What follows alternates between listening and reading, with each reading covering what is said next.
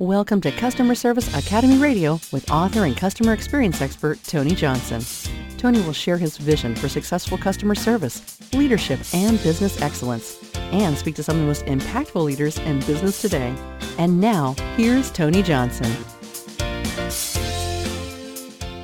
Hello, everybody. Customer Service Academy is on the air. I'm Tony Johnson, your customer experience leader, brought to you courtesy of IgniteYourService.com training and consulting. I will tell you, folks, still offering 45-minute free coaching sessions out there. And people keep asking me, why do you do this? Why are you doing what you're doing? Why are you offering these free sessions? Why are you constantly on virtual events with businesses? Why, before the big travel restrictions and things got popped in, and before COVID-19, why are you on the road 35 weeks a year helping people with their business? And I love that question. Why do you do what you do? Why do I do what I do? And it's a question, again, I get asked a lot, and it's not about me. It's about helping businesses to be their best, to give customers and consumers and guests what they want, when they want it, how they want it. And that's the secret sauce to growing sales and market share and customer base. And it ties back to one of my favorite things. I love to teach and I love to build business. And I've been doing both for over 20 years. And the one thing that I've always prided myself on, whether I was in a corporate role, whether I was in this training and consulting role that I do now, whether I'm coaching a new client or a customer, is I don't give up on people. I love the idea of follow-up, which I think is something we can all learn something about. We can all be better at follow-up. But what does, a business look like 30 days, 90 days, a year, 2 years after I've worked with them? That's what I care about. Because when you think about how cynical customers are right now, when you think about how important experience is to them, well, you can make that a superpower. And that superpower can be a competitive advantage delivering this great customer service. So in this ever-changing economy, that's why I do what I do. We are all in it together. And more than anything, I want to help folks build, grow, and thrive. And that's what I do.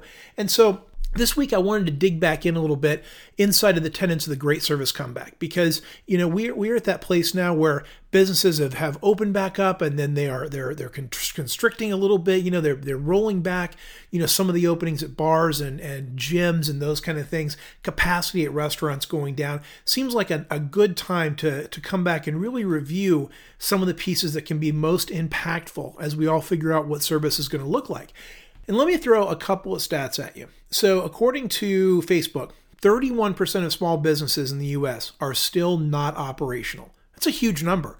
That is a big number of folks. Maybe you're listening right now. Maybe you're getting ready to reopen right now. Maybe you're figuring out what the next leg of your journey is right now. And I think that's important, because the other stat that I saw that really does speak to me, it was from CB Insights. The reason that small businesses fail, the reason new businesses fail, 42% of small businesses failed last year because of lack of market demand. That means they were really trying to offer something that nobody wanted, or it wasn't offered in a way or where or how people wanted it. And I think that's incredibly important, because it's not like you can build it and they will come. You have to be satisfying a need or solving a problem. Otherwise, you're kind of dead in the water. So when I think about how we line all of this up, the Great Service Comeback kind of experience model. Let's dig in a little bit on this, because there's 4 key pieces that I want to talk about.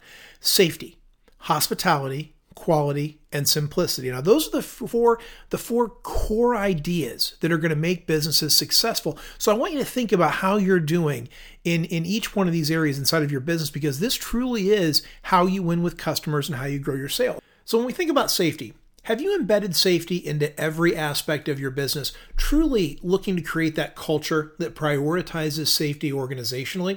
Because that's really what we're looking for. That's what customers are looking for. Customers know that their health and their security and their well-being are well in hand.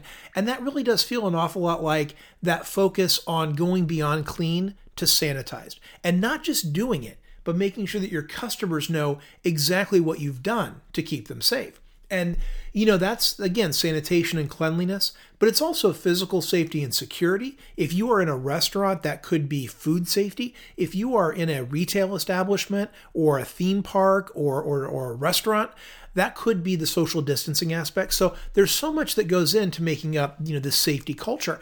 And if you're looking for some best practices, in the Central Florida area, a lot of folks kept their eye on the Universal Studio and Disney reopenings. And to this date, knock on wood, I'm knocking on wood right now on my desk, there have been no related pieces of COVID-19 or coronavirus going back to the reopening of either Disney or Universal Studios. And I've visited the theme parks here already, and I will tell you their mask rules, the politeness and courtesy with which they ask people, but also the non-negotiable nature of attending the park with these safety precautions in place, they're non-negotiable. And they're doing a great job with keeping these things up. And I think we can learn a lot from that because there is service. But again, remember, nothing truly trumps safety when it comes to making sure that we take care of those we serve. And so that's the first piece. It's around safety. The second piece is hospitality. So I think when we talk about hospitality, have you aligned your team's behaviors with your brand identity and the level of service that you are trying to accomplish? And that means this people-first approach. Again, where you're aligning the behaviors with the training, with the business results, and that really is going to set a high bar for service standards that really do focus on kind of that personalized service, that customer-centric approach, that compassionate service. And customers not only expect service that's polite and professional, but that offer kindness and connection as well. And that's going to be key, particularly, as we are in the middle of a pandemic, everybody is looking for bright spots out there in the world. Can you be that bright spot? Can you be a bright spot to a customer or somebody you serve? Because you never really know what's going on. But can your team, your leaders, your frontline associates, can you provide that moment that people will say, you know what, that made my day? And that could be anything from the dog bone you gave out at the bank because you saw that there was a chihuahua in the car, or it really could be the door you held open, the elevator that you held, the extra smile that you gave somebody. Those things make a huge impact. And don't think for a minute that just because you're wearing a mask doesn't mean that someone doesn't know you're smiling, because you can see it in your eyes. You can see it in those crinkle lines that go, again, on either side of the eye as well. And you can hear the joy and laughter in somebody's voice. And so those things are really important. And customers are going to think to themselves, gosh, I can count on service that anticipates my needs, treats me with respect, and really does think about what I'm going to need next. And that's a powerful thing when it comes to service. The third piece of this kind of four-legged stool, if you will, is around the idea of quality. And ask yourself this: are you creating value for customers? And are you delivering on that with consistency? Because anybody can deliver high quality once, twice, 3 times, but to consistently do that, to consistently deliver on that brand promise, on your product standards, on that great hospitality and safety, all of those things tie together to what people might call quality and value. And the marketplace is truly going to prioritize this idea of quality, delivered at a fair price, and with a certain level of trust that people are going to need. And so that's what customers are thinking when they think about quality. I can trust that I'm going to receive consistent quality and service when I go into this location, when I visit this website, when I pick up the phone and call the call center. I can count on getting that piece. And I think that's powerful because that level of consistency is so important. And that could be your streamlined processes. How do you do things? Are you communicating it well? Are you training well on it? Are you designing your locations and your websites to make sure that people are getting that quality experience? On social media, as a part of your menu, if you're a restaurant, as a part of what you sell in your retail location or in your pharmacy or drugstore or convenience store, are you walking through your physical locations and saying, okay, that makes sense. I'm validating that those, shelves are stocked, and I'm actually visiting my website and seeing what the experience is, or I'm ordering my product and testing that chicken sandwich or that hot dog, or I'm walking in and getting service from a cashier, and it all tends to be consistent and feels good. But that validation, people always ask me, what is the best way to validate, that quality is happening? And I say, test it.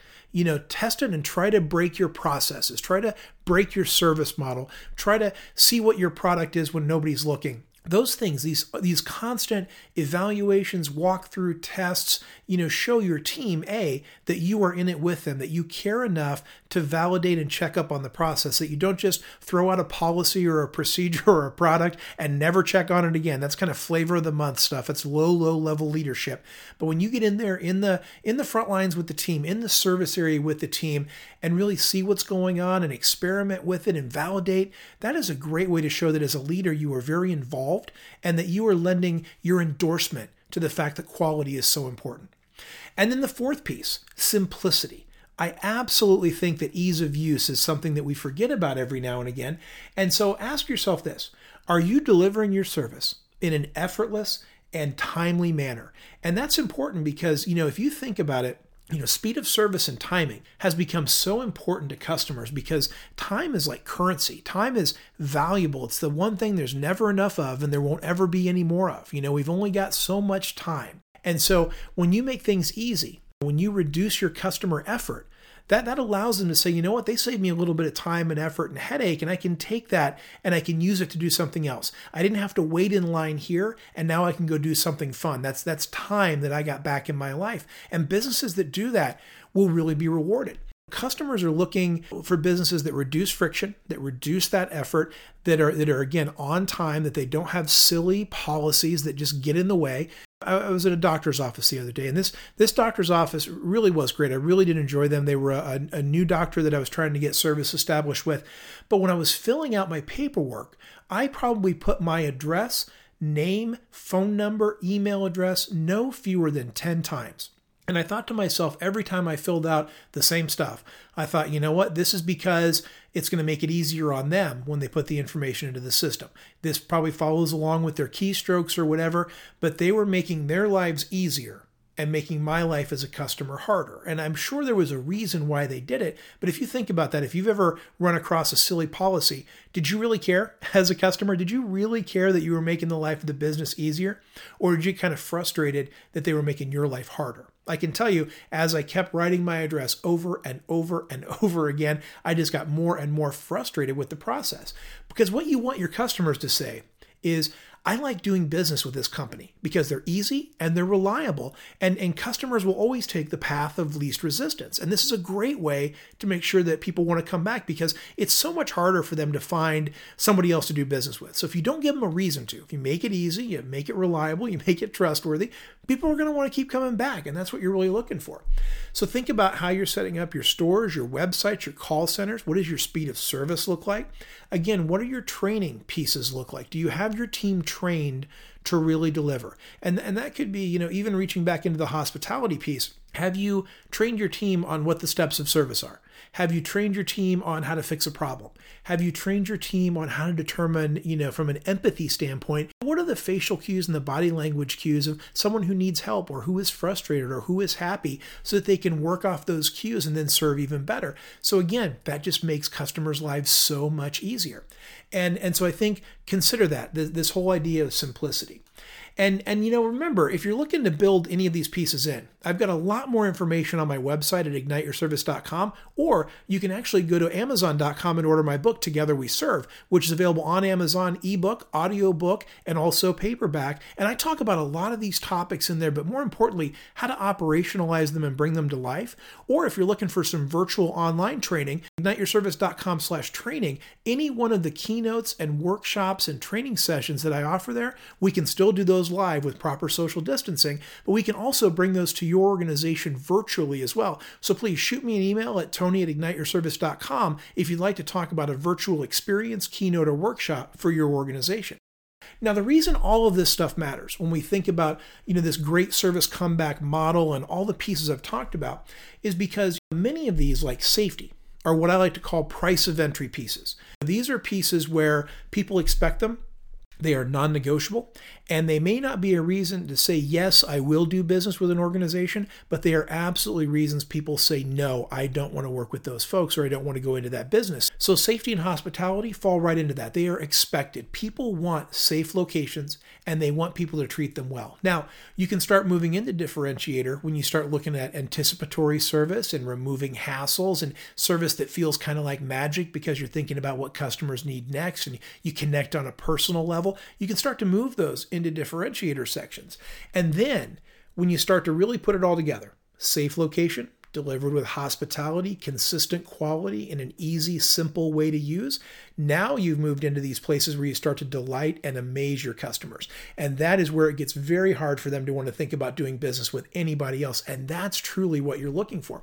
Because when I hear that idea that 42% of businesses fail because they did not connect to a direct customer need. That's why I think this framework is so important. This is what customers need. They want a safe location, treat me well, give me a good product, and make it easy. This is how you ensure that you are aligning what you have to offer with what your customers need most. And that's why I'm such a believer in the Great Service Comeback framework.